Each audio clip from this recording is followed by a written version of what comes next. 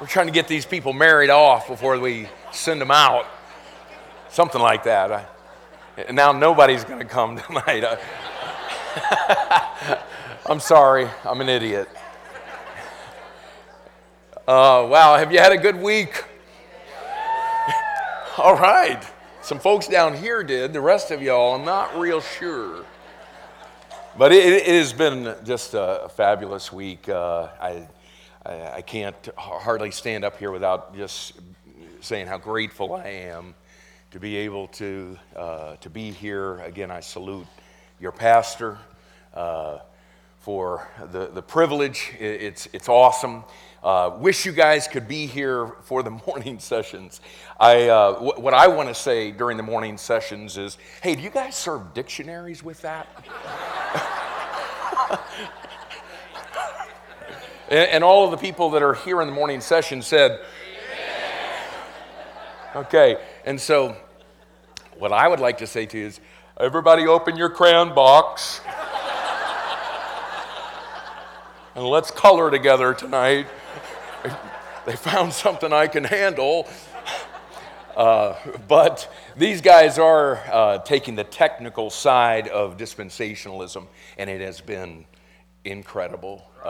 So, man, I realize most of you are working, going to school, and all of that. But make sure that you get the material, and you'll see what I mean about the dictionary. You have a dictionary handy. But I am doing what I'm calling applied dispensationalism. They knew that I couldn't handle the technical stuff, and so, but what I'm trying to do is, as Pastor Jeff talked about, we talked about it in the morning sessions today, the three layers of application, the three simultaneous applications that we see in Scripture. And I'm trying to go to a passage. We went there last night, we'll be there tonight, and then put a bow on it tomorrow night. But it's more the practical side of a dispensational approach to the Bible. And so for the last two nights, I have been calling what I'm doing dispensationalism revealed biblically in some supernatural ways. And on Sunday night, we saw dispensationalism revealed through what I was calling a seemingly random Old Testament genealogy. And then next, through the order of the books that bring us to the pinnacle of the Old Testament. And then last night, we began looking at dispensationalism revealed through an incredible portrait in God's Old Testament art gallery. And so once again tonight, if you would take your Bibles and let's go to this portion of the art gallery, Proverbs 31. And this was on the sheet last night. For time's sake, I thought I'll just cover this tonight. I'm calling this the bride of Christ from A to Z. And let me tell you why I'm actually saying that, okay? In the Hebrew language, and of course when Solomon would have written this, that's what he would have been writing in. When you get to verse 10 of Proverbs 31, down through verse 31, of course that's 22 verses. And the interesting thing in the Hebrew is this is a Hebrew acrostic. Many of you may not know that. An acrostic meaning that he is taking the Hebrew alphabet, and every single verse is the letter of the alphabet that brings you through 22 letters in the Hebrew alphabet. And because of the nature of what he's talking about here and the application that we saw last night to us, the bride of Christ, we could really be saying here what he is laying out for us is the bride of Christ in our alphabet from A to Z. This is everything that I believe God wants us to understand as brothers and sisters that all have the same Father, that have been placed into the body of Christ, that is also referred to as the bride of Christ. And so last night we began looking in Proverbs 31 at this virtuous woman that in another 6 weeks or so, most pastors will probably be preaching from Proverbs 31 on the virtuous woman, and will make some incredible devotional application of this passage to women. And ladies, man, it's an awesome passage for you to lose yourself in just being a practical bride to your physical husband. And yet what we were seeing is that in that other layer of application, God is screaming out to us what he is looking for from us, the church, the bride of Christ, everything that he wants us to be, everything that he wants us to do. And so we began looking in verse 10 at her biblical identity. That is the identity of this virtuous woman. He begins in verse 10 and he says, "Who can find a virtuous woman?" And because we are dispensationalists who take the Bible very literally, we come to a question like that and we say, okay, let me see if I can. And so we're not going to go look in commentaries and we're not going to go looking all over the place. What we're going to do is we're going to go looking in the Bible and see if maybe we could find a virtuous woman. Who can find one? And God made it, as we saw last night, so abundantly clear. If you just go looking for a virtuous woman in the Bible, it's not real hard because there's only one that is found. And again, I say, that's not to say that there weren't other virtuous women in the Bible, but because God is wanting to scream a message to us, he reserved that title for one woman and one woman only, and she just happens to be, in my estimation, the greatest picture in the entire Old Testament of the church, the bride of Christ, and of course, her name is, let's all say it. All right. Okay, you all passed the test, and that's a beautiful thing. And he says, for her price is far above rubies, and we saw that what it cost our Lord to pay the dowry to make us his bride was a price that far exceeds the price of rubies, because it cost him his blood, the very blood of God. And then we began to look at the beautiful character of the virtuous woman. And we saw that the scripture says in verse 11 that she can be trusted. The heart of her husband doth safely trust in her, so that he shall have no need of spoil. And we talked about the importance of our husband, the Lord Jesus Christ, not only being able to trust us, but to safely trust in us. We saw another part of her character, that she is responsible. He says in verse 12, she will do him good and not evil all the days of her life. And notice, y'all, he didn't just say that this bride won't do him evil all the days of her life. He said that's the Christianity that a lot of people have. They're the don't people. And they don't do all that stuff. But they never do anything good. They're all separated, but they're not in the work.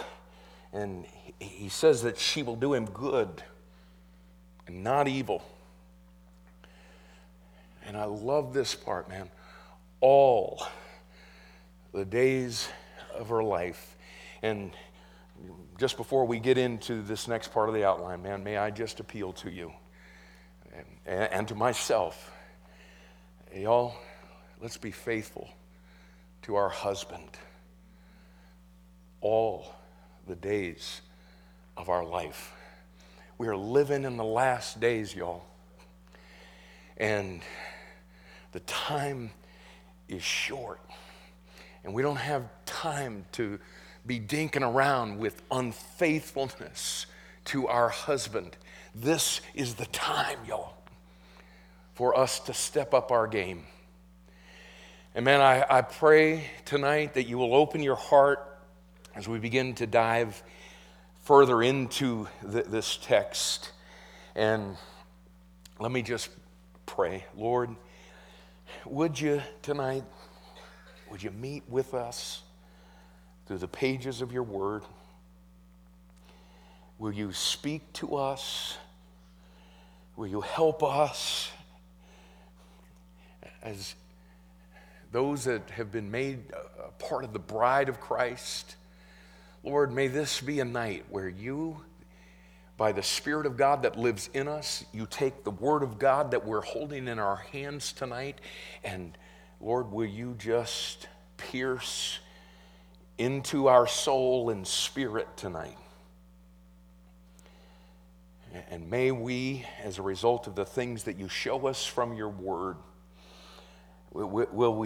may we leave here virtuous brides of the Lord Jesus Christ. We ask in Jesus' name, amen.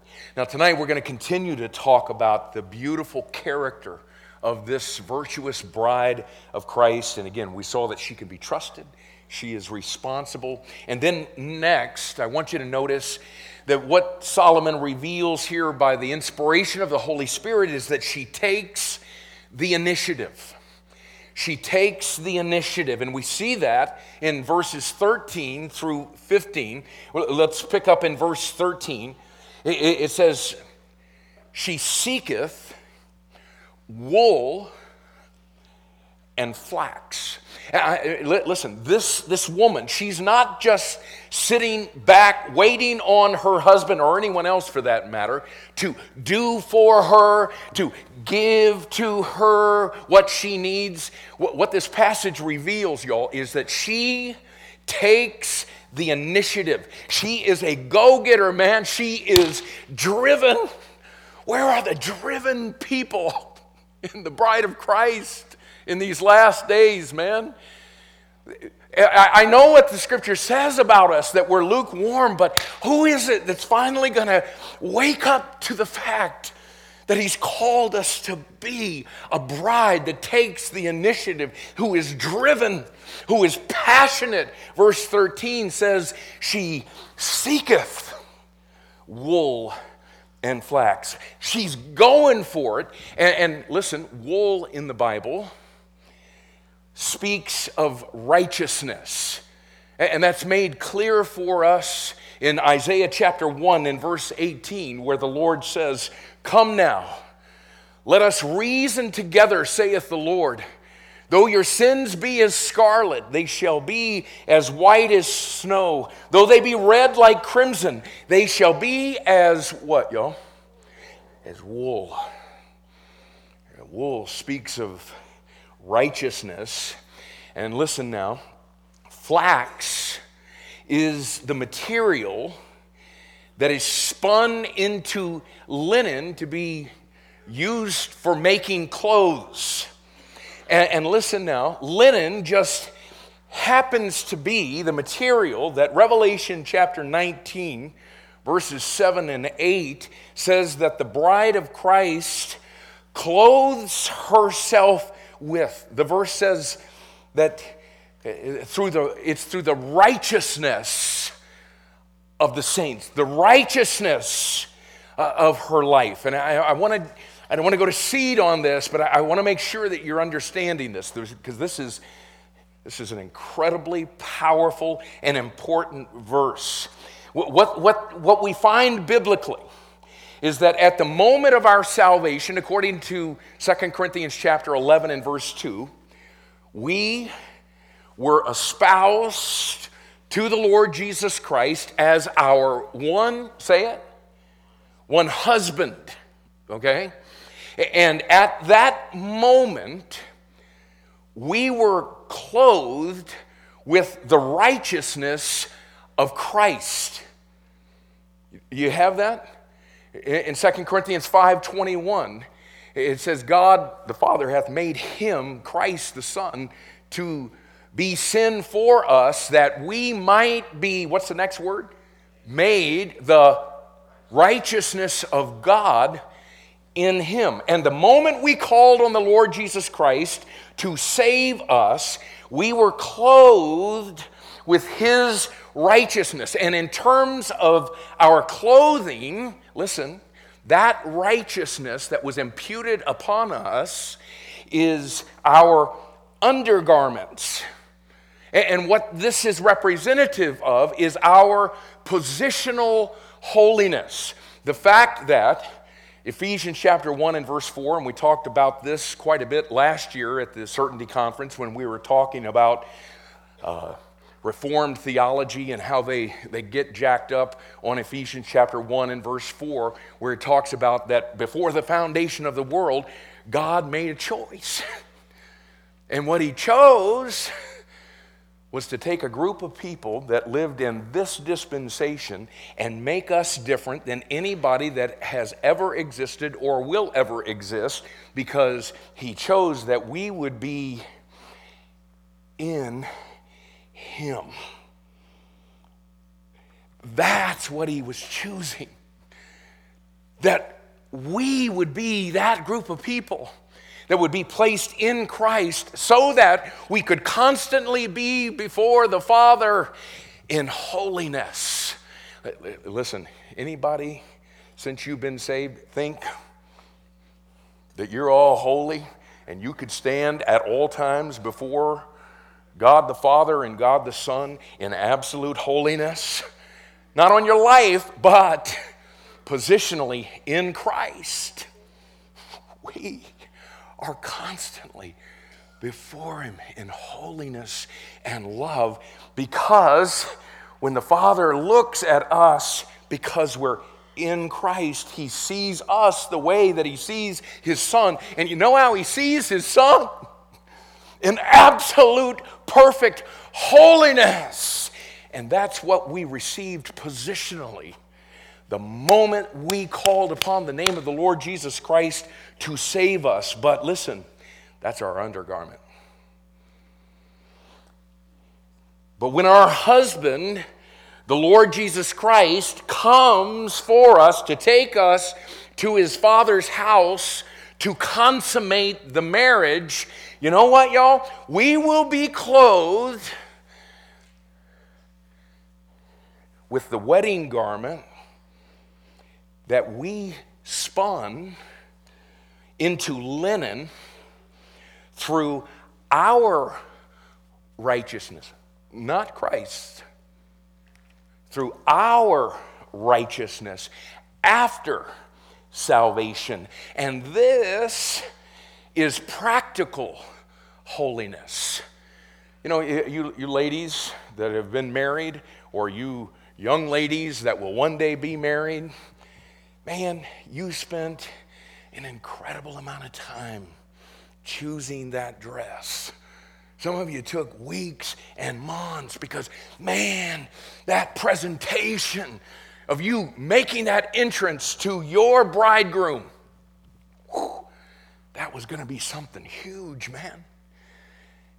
And do you realize that through the righteousness of our life since we've been saved, what we are actually doing is we are preparing our wedding garment for when we get presented to our Lord Jesus Christ.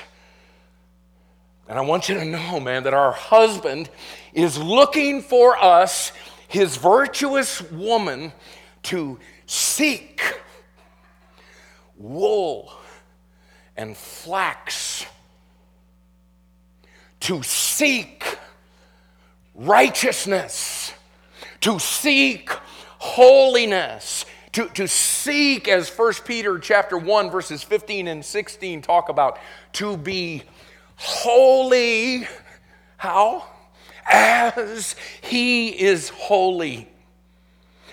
To follow, as Hebrews chapter 12 and verse 14 says, to follow, or to live in constant pursuit of, to constantly be reaching and moving toward holiness. I understand the Jewish connotation of the Sermon on the Mount, but the principle's still the same, y'all. Jesus said in Matthew 5:6, "Blessed are they which do hunger and thirst after righteousness." Man, do you remember when you first got saved? You remember how, man, you wanted no part of that evil system.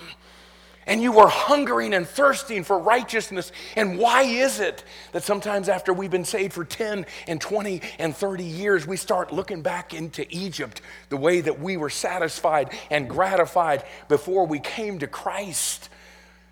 Blessed are they which do hunger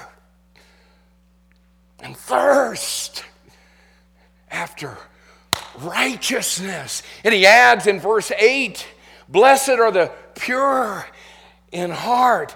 And I get it, y'all, this thing of personal holiness, practical holiness, it's most definitely a process. And I get it, man, there's surely a lot of failure along the way. But what God intends for his virtuous bride is that she will always be in pursuit and have a heart that burns and yearns inside of us to keep us seeking wool and flax, seeking righteousness and holiness. Paul said in 2 Corinthians chapter 7 and verse 1, "Having therefore these promises, dearly beloved," and the promises that he's talking about are not something that's going to come next in the text. It takes us back into chapter 6 and the promises that he's just mentioned. And you know what the promise was, y'all? That the holy God of the universe would be our God, and we would be his people. Can you imagine anything greater than that? And yet the passage reveals that it is greater than that. Because he says, not only am I going to be a God and you'll be my people, but I'll be your father. And you'll be my sons and my daughters. And we look back at the disciples and how cool it must have been to walk beside Jesus or have Jesus walk beside us. And the promise that he talks about in 2 Corinthians chapter 6 is that the God of the universe will walk in us.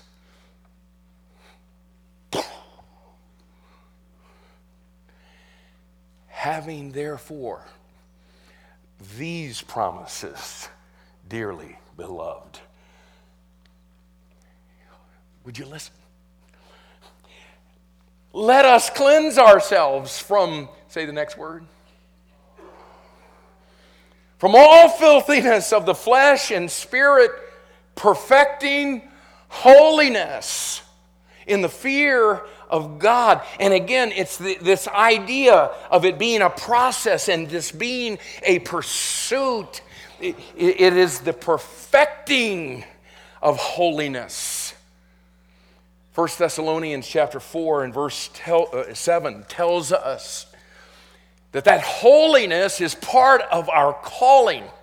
The verse says, "For God hath not called us unto uncleanness, but unto holiness." He's called us as his bride to be faithful unto him, to be holy.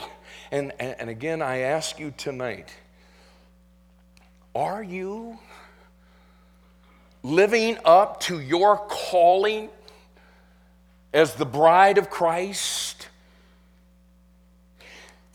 Do you genuinely seek to be holy as he is holy? That the standard's way up there, y'all. Is holiness, after all these years, after all the stuff that we know, Is holiness the pursuit of your heart? Do you genuinely tonight hunger and thirst for a righteousness that is outside of yourself? Does your life reflect that you're in that process?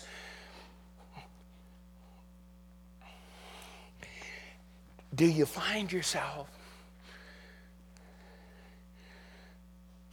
1 John 1:9ing yourself to death? Confessing very dutifully the same sin over and over and over and over. Maybe you might need to just get off of the 1 John 1:9 gig for a little bit and get into 2 Corinthians chapter 7 and verse 1 and cleanse yourself of that thing.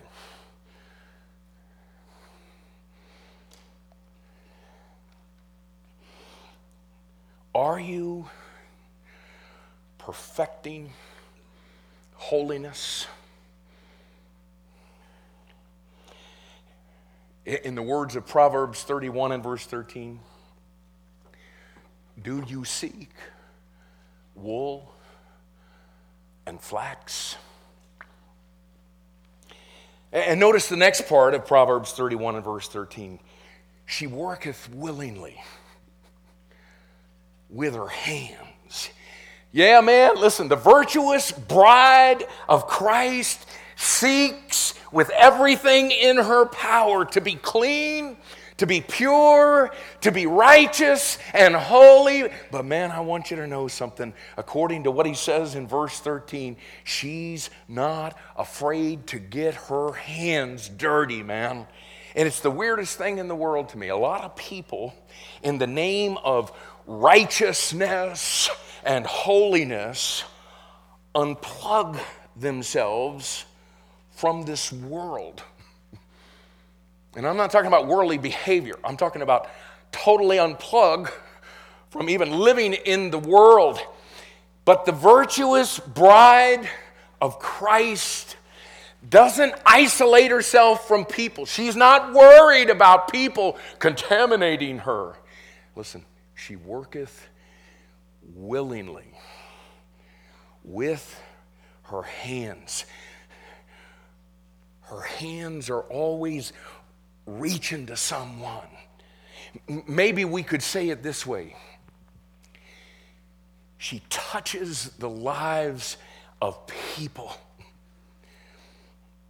You know what's interesting in this passage? 7 times it mentions her hands. It mentions it here in verse 13. Verse 16 says, she considereth a field and buyeth it. With the fruit of her hands she planteth a vineyard. Verse 19 says, she layeth her hands to the spindle, and her hands hold the distaff. Verse 20, she stretcheth out her hand to the poor. Yea, she reacheth forth her hands to the needy. Verse 31, give her of the fruit of her hands. And all through this entire passage, it's talking about her hands, and her hands are planting, her hands are working, her hands are stretching, her hands are reaching, her hands are touching. And again, the point is, be holy. Don't be of the world, but at the same time, for God's glory's sake, we've got to be in it, y'all. That's what the lost world needs. People who aren't of it, who can reach out through it and touch the lives of the people that are in it. Isn't that exactly what Philippians chapter 2, verses 15 and 16 talk about? It says, as the sons of God, we are to be blameless and harmless and without rebuke in the midst of a crooked and perverse nation, among whom we shine as lights in the world. Listen to it, y'all. Holding forth the word of life. And to be just straight up with you, y'all, I'm not trying to be an idiot. I am one, but I'm not trying to be one. But listen, if you think that you're seeking wool and flax, and you think that you've arrived at some level of personal holiness, but you're not willing to get into the work of the Lord and work with your hands, and you're not touching the lives of people, you know what? You may need to just roll it back just a little bit and do a little search through the New Testament at the true nature of holiness. We reach people from the platform of holiness, but listen, that platform is right smack dab in the middle of a dark and decaying world. And again, we see the bride of Christ, the virtuous woman that our Lord Jesus Christ intends to consummate a marriage with. And we see her, and she is busy, and she is working. And she takes the initiative. Notice what it says next in Proverbs 31 and verse 14. She's like the merchant's ships. This would be a group of people in the Living Faith Fellowship that we're pretty dialed into the fact that the two most important words in the Bible are what? Yes, for those of you that are new. The two most important words are like and as. And of course, the reason that we would say that is because every good teacher knows that when you're trying to explain a concept that might be a little bit difficult for the students to get, what you do is you find something that you think that they understand, and you say, okay, this thing that you don't understand, well, this is like this. And it's supposed to work to where, oh, okay. I see where you're going with this. Okay. God is the greatest teacher, obviously, and strategically in his word, he uses the words like and as when he thinks it might be a little bit difficult for us to understand a concept, and so he likens it to something that he thinks that we understand. Okay, how many of you understand merchants' ships? Okay, because what he says is this virtuous bride that he's looking for is like merchants' ships. Okay, what's that like? Okay, how would you describe merchants' ships? Okay, I realize that, the pressure is on, and you don't have a lot of time to think through that whole process. Okay, so because I'm the one that's running his mouth tonight, I did take a little bit of time to consider this thing of a merchant's ships. And I think that if I were to give you the time tonight to just kind of process that, I think that we would all come, we might say it just a little bit differently, but we would come to the same conclusion. That a merchant's ship, listen now, is a vessel that's designed to be driven by the wind. Okay, back in Solomon's day, they didn't have motors, okay? So they had sails. It is a vessel that is designed to be driven by the wind through the midst of a body of water to carry out specific tasks. This is not, let's just go cruising around in our ship. This is a merchant's ship. It's headed somewhere, and it's got a purpose. Okay, do you realize what I just described? It is a perfect description of what the New Testament says the Lord Jesus Christ is looking for in his bride. Because you see, we come to the New Testament And again, what we know as dispensationalists is the Bible interprets itself by comparing things spiritual with things spiritual. And when we begin to do that, what we find is that the New Testament says that we are vessels. In 2 Timothy chapter 2 and verse 21, these vessels are to be unto honor, sanctified or set apart, and meet or suitable for the master's use, and listen, prepared unto every good work. In 1 Thessalonians chapter 4 and verse 4, it lets us know that every single one of us needs to know how to possess our, say it, our vessel, just like that. Just like what he was talking about in 2 Timothy 2:21, in sanctification and honor. And let me tell you how the New Testament says that we do that. We possess our vessel in sanctification and honor and become a vessel that is meet or suitable for the master's use. Listen now. As we are driven by the wind of God's Holy Spirit in the midst of a body of truth that we call the Word of God. The wind in our sails, as it were, Ephesians 5:18, is the Spirit of God, and the water, according to Ephesians 5:26, is the Word of God. And that's why we are like merchants' ships.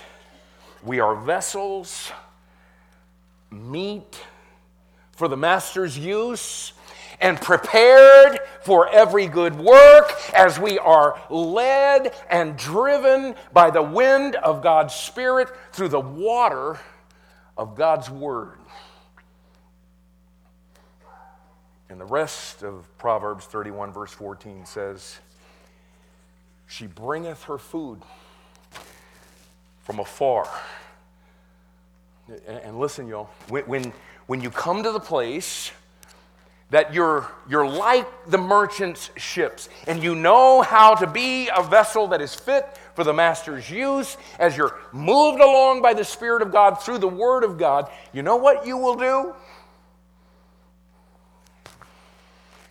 You'll bring your food from afar. Now listen, you know, it's one thing to find a church where you are fed spiritually. And I believe that every believer in the Lord Jesus Christ needs to make sure that you do that. Before you move somewhere, you better find out if there is a church there, because I'm telling you, man, you're going to end up starving out there, because it's crazy. And it's one thing to find a church that's getting beyond the surface of the Word into the depth of the Word, and that church is bringing, as it were, its food from afar. And again, I think every believer should do that, because there's a lot of Happy Meals being served out there. They taste good for the moment, but they'll kill you.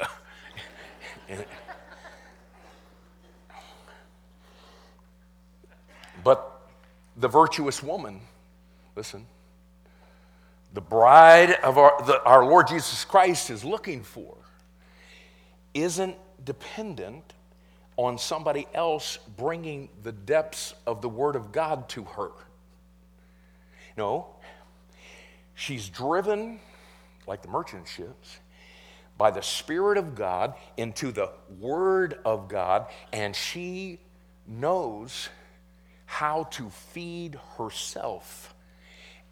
Listen to it again. She bringeth her food from afar. She knows how to plumb the depths of God's word, as we talked about last night from 1 Corinthians chapter 2, verses 9 and 10, has nothing whatsoever to do with intellect. But the virtuous woman believes, 1 Corinthians 2:10, that the Spirit of God in her can reveal to her even the deep things of God. And buddy, that's what she gives herself to, and she goes for it. Again, she's taking the initiative. She bringeth her food from afar. Okay, I need to just talk to you for a minute. I love you to death. But some of y'all been in this church for a lot of years, and you don't know how to feed yourself. And you got a church that'll hook you up with somebody that will invest in you personally, mind you. Your own personal trainer.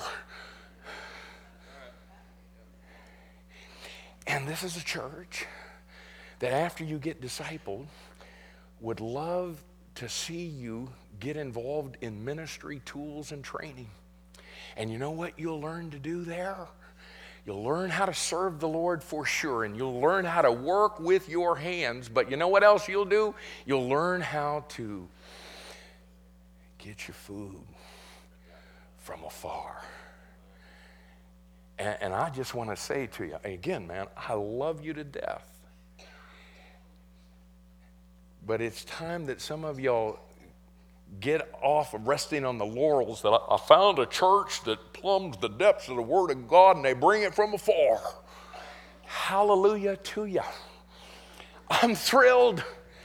I'm thrilled you found this place. And I am not kidding when I salute you for that. But the virtuous bride that the Lord Jesus Christ is looking for, she bringeth her food from afar. Where will they sign up for discipleship? Right in the foyer. Oh, okay. Some of y'all, as a response to the message, that's probably what you ought to do tonight. And some of you that have been dinking around and going, well, I don't know if I got time for that ministry tools training. It's so much work, and I'm so old now, I don't know if I can do it. Okay. Get busy, man. Okay, that was meddling, wasn't it? Let's go back to preaching. And then next, verse 15, Proverbs 31:15 says, she riseth also while it is night. You see this same idea repeated at the end of verse 18. Her candle goeth not out by night. And this is so important to understand, y'all. Make sure that you get this. This is not hard, very simple, but it's important. You and I are living right now in a biblical nighttime. Let me quickly just show you what I mean. Okay, Jesus comes along in Jesus chapter 9, in John chapter 9 and verse 5, and Jesus said, as long as I'm in the world, I am the light of the world. Okay, how long was he in the world, y'all? 33 and a half years or so. In Acts chapter 1 and verse 9, he's standing with the fellows on the hillside, and he ascends to the Father. And if you would have been there that day, you know what you would have said? Hey, the lights are going out. As long as I'm in the world, I'm the light of the world, and the light of the world left. And at that time, we entered into what 1 Thessalonians chapter 5 and verse 2 calls the night. In other words, this period of time that we are living in is the church age, and it is the night. And we are living in a biblical nighttime as we await the coming of Christ, which is referred to all through our Bible as the day of the Lord. When according to Malachi chapter 4, verses 1 and 2, what's going to happen is the Son of Righteousness, capital S-U-N, verse 2, is going to rise on this planet, and it will be daytime because the Lord is going to be back in the world.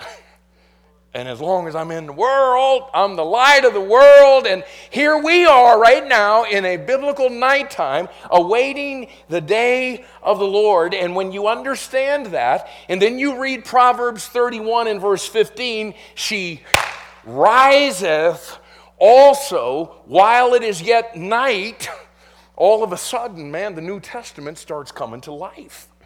Because the Spirit of God says through Paul in Romans chapter 13, verses 11 and 12, and that knowing the time that, say it, hello? Can't you read? And that knowing the time that, say it, now. It is high time to what? To awake out of sleep, for now is our salvation nearer than when we believed. Oh, listen to it now. The night is far spent. We're presently living in that night. The day is at hand. Let us therefore cast off the works of darkness and let us put on the armor of light. And the Spirit of God is saying, yes, you live in a spiritual nighttime as you await the day of the Lord. But this is not a time for sleeping. Right now, he says, it is high time to awake out of sleep. Wake up, rise and shine. The Lord Jesus Christ doesn't want a bride who's all frumpy, laying around sleeping when he comes for her. The virtuous woman that he's looking for rises while it is yet night. 1 Thessalonians chapter 5, verses 4 through 7 talks about this same idea. Verse 4, we are not in darkness. Verse 5, we're all the children of light and the children of the day. Again, though we live in the night, we are not of the night, nor of darkness. Verse 6, therefore let us not sleep as do others, but let us watch and be sober. For they that sleep, sleep in the night, and they that be drunken are drunken in the night. Do you understand what he's saying there? Listen, there's two activities that take place in the night, the middle of the night. Two basic groups of people. Some that are sleeping and some that are drunk, okay? If 3 or 4 o'clock in the morning, you get in your car and you just start cruising around Tuscarawas County, what you're going to find is not many people out, because most people are in their house sleeping. And the ones that aren't are in a bar, drunk out of their mind. And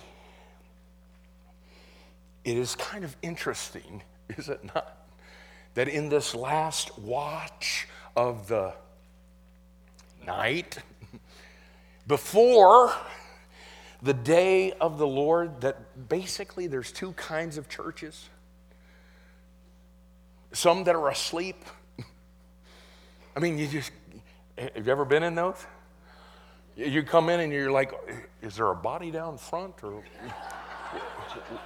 what's going on here, man? This place is dead as a doornail. And then there's other places where they're drunk, man. And you go in there and they're talking in some unintelligible language. And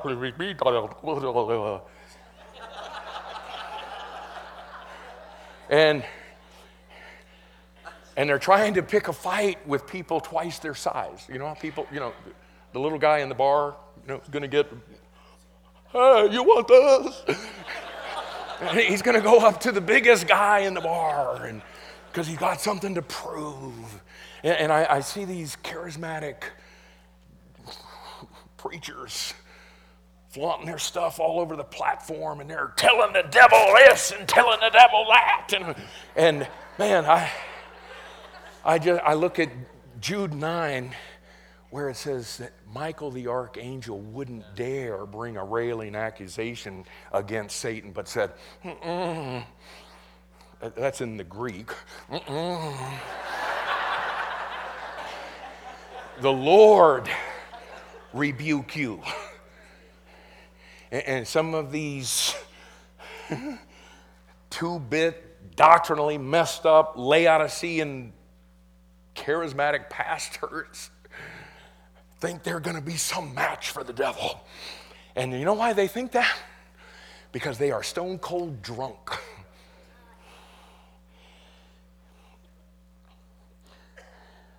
Some of us here tonight need to wake up. And when I say that, I think there's some of you that know the Spirit of God is wanting to say that to you. It is high time that you awoke out of sleep and got yourself plugged into the Word of God and become that virtuous bride that the Lord Jesus Christ is describing for us. Some of us in this room probably need to sober up. You may not be a charismatic, but you're drunk. You don't have your spiritual bearings about you. Man, you just got to love that. She riseth also while it is yet night. But check it out. She's not just up in the middle of the night just dinking around, watching old movies and infomercials on the Weather Channel. I think, is that what y'all do? Look at the rest of Proverbs 31:15. She giveth meat to her household and a portion to her maidens. Listen, y'all. She's not just sober and awake. She's working in the last hours of the night. Listen now. The New Testament talks about the fact that we are the household of faith. The way Galatians chapter 6 and verse 10 says it. As we have therefore opportunity, let us do good unto all men, especially unto them who are of the household of faith.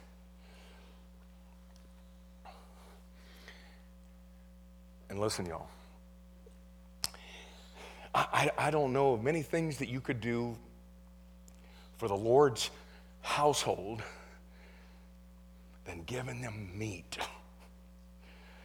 Yeah, the Bible likens itself in 1 Peter chapter 2 and verse 2 to milk, and that's what spiritual babies feed on, and that's where we all get in, and milk is good, but it's designed to transition us. See, the Bible also likens itself to meat. And Paul lets us know in 1 Corinthians chapter 3, verses 2 and 3, that many times, listen, the reason people are still feeding on milk long after they should be and haven't transitioned into the meat of the word is because of carnality, fleshly living. And God gives us a glimpse of the virtuous woman, and you see her in this last watch of the night. And you know what she's doing, man? She is ministering to people in her own household. longing to see them grow out of spiritual infancy and spiritual carnality and develop strength in them through a spiritual diet where she giveth meat to her household. And notice the last part of verse 15, and a portion to her maidens. Okay, she gives meat to her household and a portion to her maidens. And her maidens, listen now, her maidens are people that she has a relationship with, but she's not actually related to. They're not part of the household of faith. They're not a part of the family, but she gives them meat as well. And this is the meat, as in Hebrews chapter 5, verses 13 and 14, as in seeking to get people that we have a relationship with to get to the real meat of Christianity, Hebrews 6:1, to move past the basic principles of the Word of God and of Christ. In other words, yeah, I believe the Bible, and yeah, I believe in the good man upstairs. And to actually see them come to the place to where they move beyond that and repent of the fact that they're trusting their good works to get them to God, and they receive Christ by grace through faith. Listen, y'all, Proverbs 31:15 is a great description of discipleship. She riseth also while it is yet night, and giveth meat to her household, and a portion to her maidens. Listen, the virtuous bride of the Lord Jesus Christ provides what is necessary biblically to help people who are in the household of faith. She provides them edification. And she provides what is necessary biblically to help people to enter into the household of faith. Did you hear that?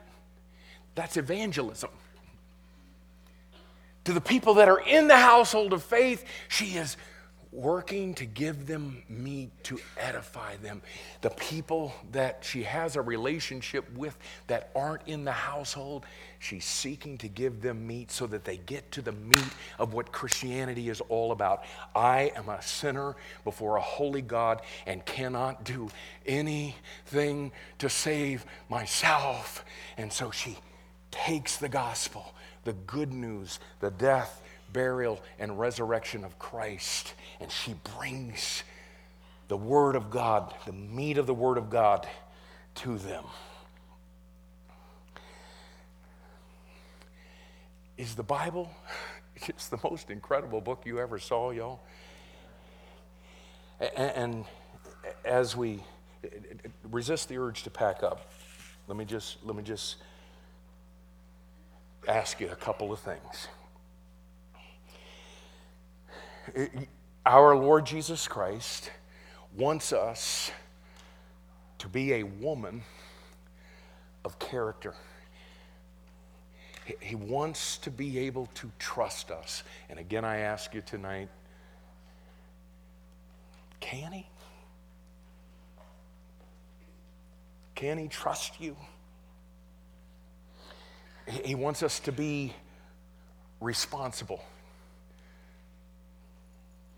He wants us to do him good and not evil all the days of our life. He wants us to take the initiative. He wants us to seek holiness, practical holiness. He wants us to work with our hands, to do whatever needs to be done to get the job done. He wants us to have his book in our hands so that we can hold forth the word of life. He wants us to seek to be led by the Spirit of God through the word of God so that we can learn how to feed ourselves and learn how to take our life and invest it in people, evangelizing the lost and edifying the saved. And I ask you again tonight, what kind of bride is the Lord Jesus Christ going to find in you?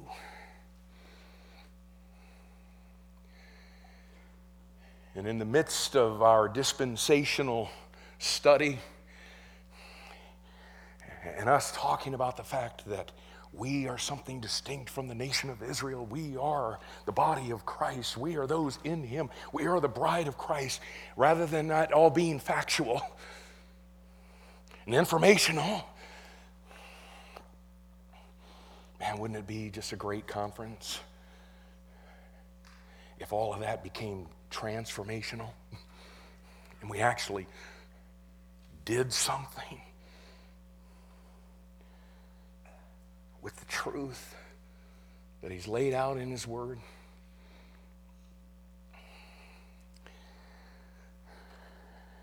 I know we've gotten away from, the big come forward invitations.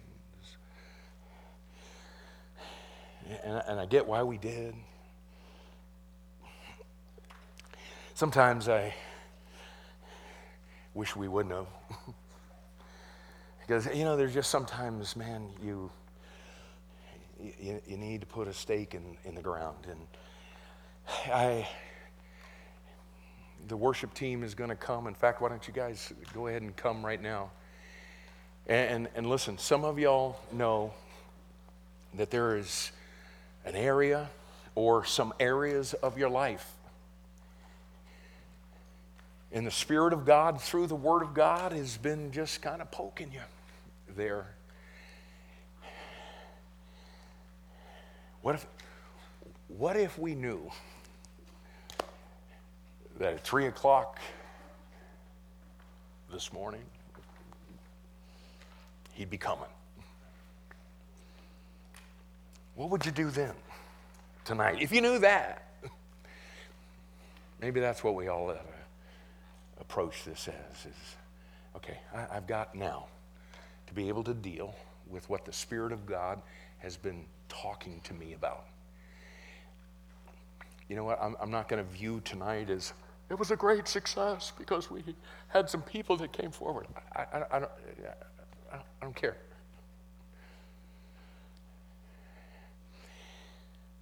But man, whatever it looks like for you to deal with whatever the Spirit of God was speaking to you about, I think that's what we ought to do. Amen?